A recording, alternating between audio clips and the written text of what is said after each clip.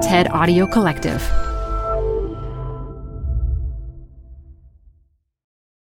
Support comes from Zuckerman Spader. Through nearly 5 decades of taking on high-stakes legal matters, Zuckerman Spader is recognized nationally as a premier litigation and investigations firm. Their lawyers routinely represent individuals, organizations, and law firms in business disputes, government and internal investigations, and at trial, when the lawyer you choose matters most. Online at Zuckerman.com. Support for TED Talks Daily comes from Capital One Bank. With no fees or minimums, banking with Capital One is the easiest decision in the history of decisions. Even easier than deciding to listen to another episode of your favorite podcast. And with no overdraft fees, is it even a decision?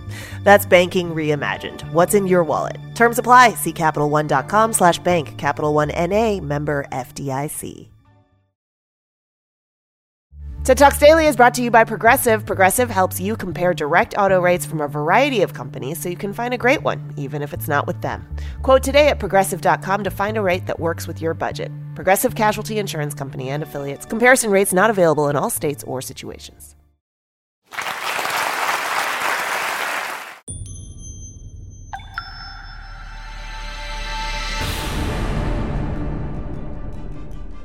This TED Talk features policy advisor Simon Anholt, recorded live at TEDx Frankfurt, 2016.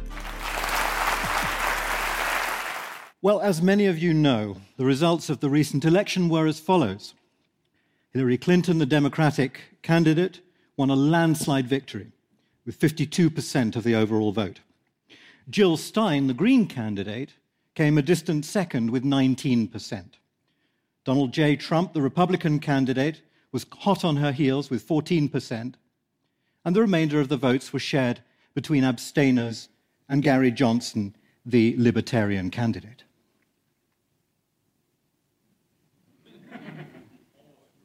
Now, what parallel universe do you suppose I live in? Well, I don't live in a parallel universe. I live in the world, and that is how the world voted. So let me take you back and explain what I mean by that. In June this year, I launched something called the Global Vote. And the Global Vote does exactly what it says on the tin. For the first time in history, it lets anybody, anywhere in the world, vote in the elections of other people's countries. Now, why would you do that? What's the point? Well, let me show you what it looks like. You go to a website, rather a beautiful website, and then you select an election. Here's a bunch that we've already covered. We do about one a month or thereabouts. So you can see Bulgaria, the United States of America, Secretary General of the United Nations, the Brexit referendum at the end there. You select the election that you're interested in, and you pick the candidates.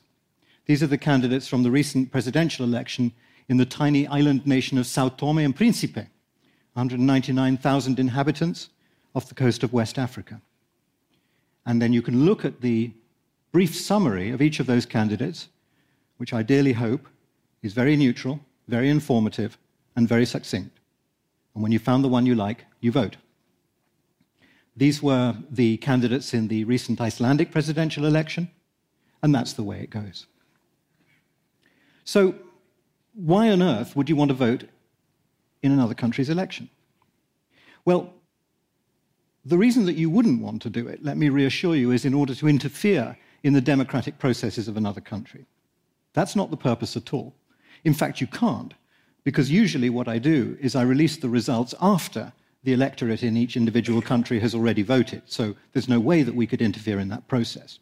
But more importantly, I'm not particularly interested in the domestic issues of individual countries. That's not what we're voting on. So what Donald J. Trump or Hillary Clinton proposed to do for the Americans is frankly none of our business. That's something that only the Americans can vote on. No, in the global vote, you're only considering one aspect of it, which is what are those leaders going to do for the rest of us? And that's so very important because we live, as no doubt you're sick of hearing people tell you, in a globalized, hyper-connected, massively interdependent world, where the political decisions of people in other countries can and will have an impact on our lives, no matter who we are, no matter where we live. like the wings of the butterfly beating on one side of the Pacific that can apparently create a hurricane on the other side, so it is with the world that we live in today and the world of politics. There is no longer a dividing line between domestic and international affairs.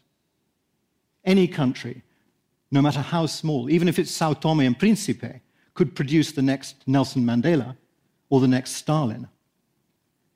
They could pollute the atmosphere and the oceans, which belong to all of us, or they could be responsible and they could help all of us. And yet, the system is so strange because the system hasn't caught up with this globalized reality. Only a small number of people are allowed to vote for those leaders, even though their impact is gigantic and almost universal. What number was it? 140 million Americans voted for the next president of the United States, and yet, as all of us knows, in a few weeks' time, somebody is going to hand over the nuclear launch codes to Donald J. Trump. Now, if that isn't having a potential impact on all of us, I don't know what is. Similarly, the election for the referendum on the Brexit vote, a small number of millions of British people voted on that, but the outcome of the vote, whichever way it went, would have had a significant impact on the lives of tens, hundreds of millions of people around the world, and yet only a tiny number could vote. What kind of democracy is that?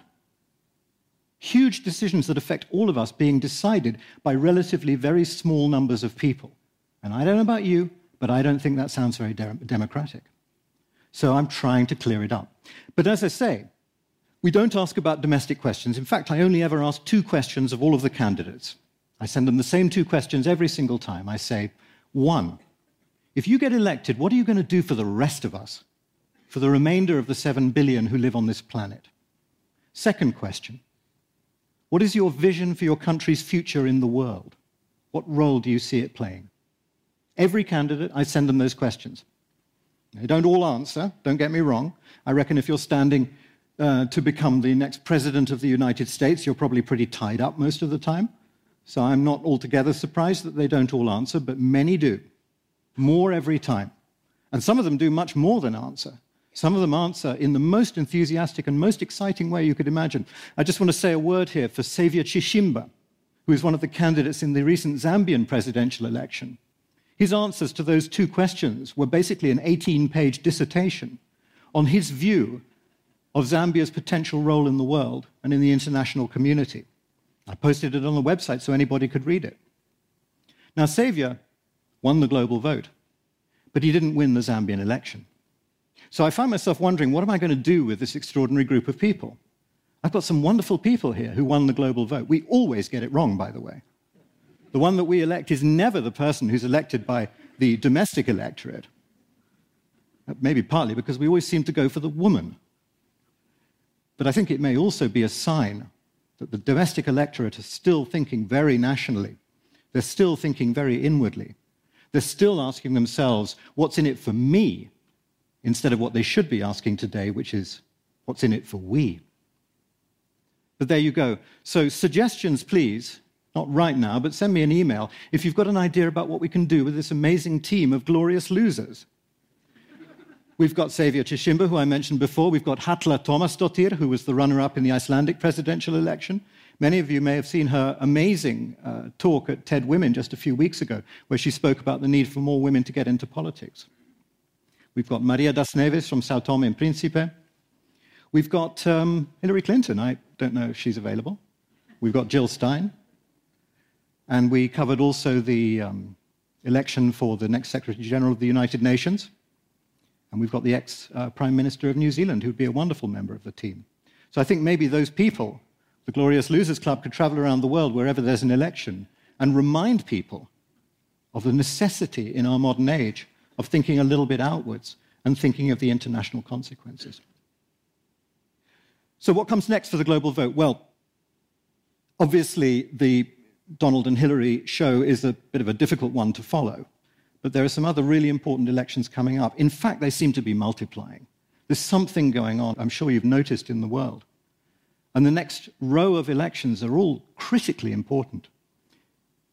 In just a few days' time, we've got the rerun of the Austrian presidential election, with the prospect of Norbert Hofer becoming what is commonly described as the first far-right head of state in Europe since the Second World War.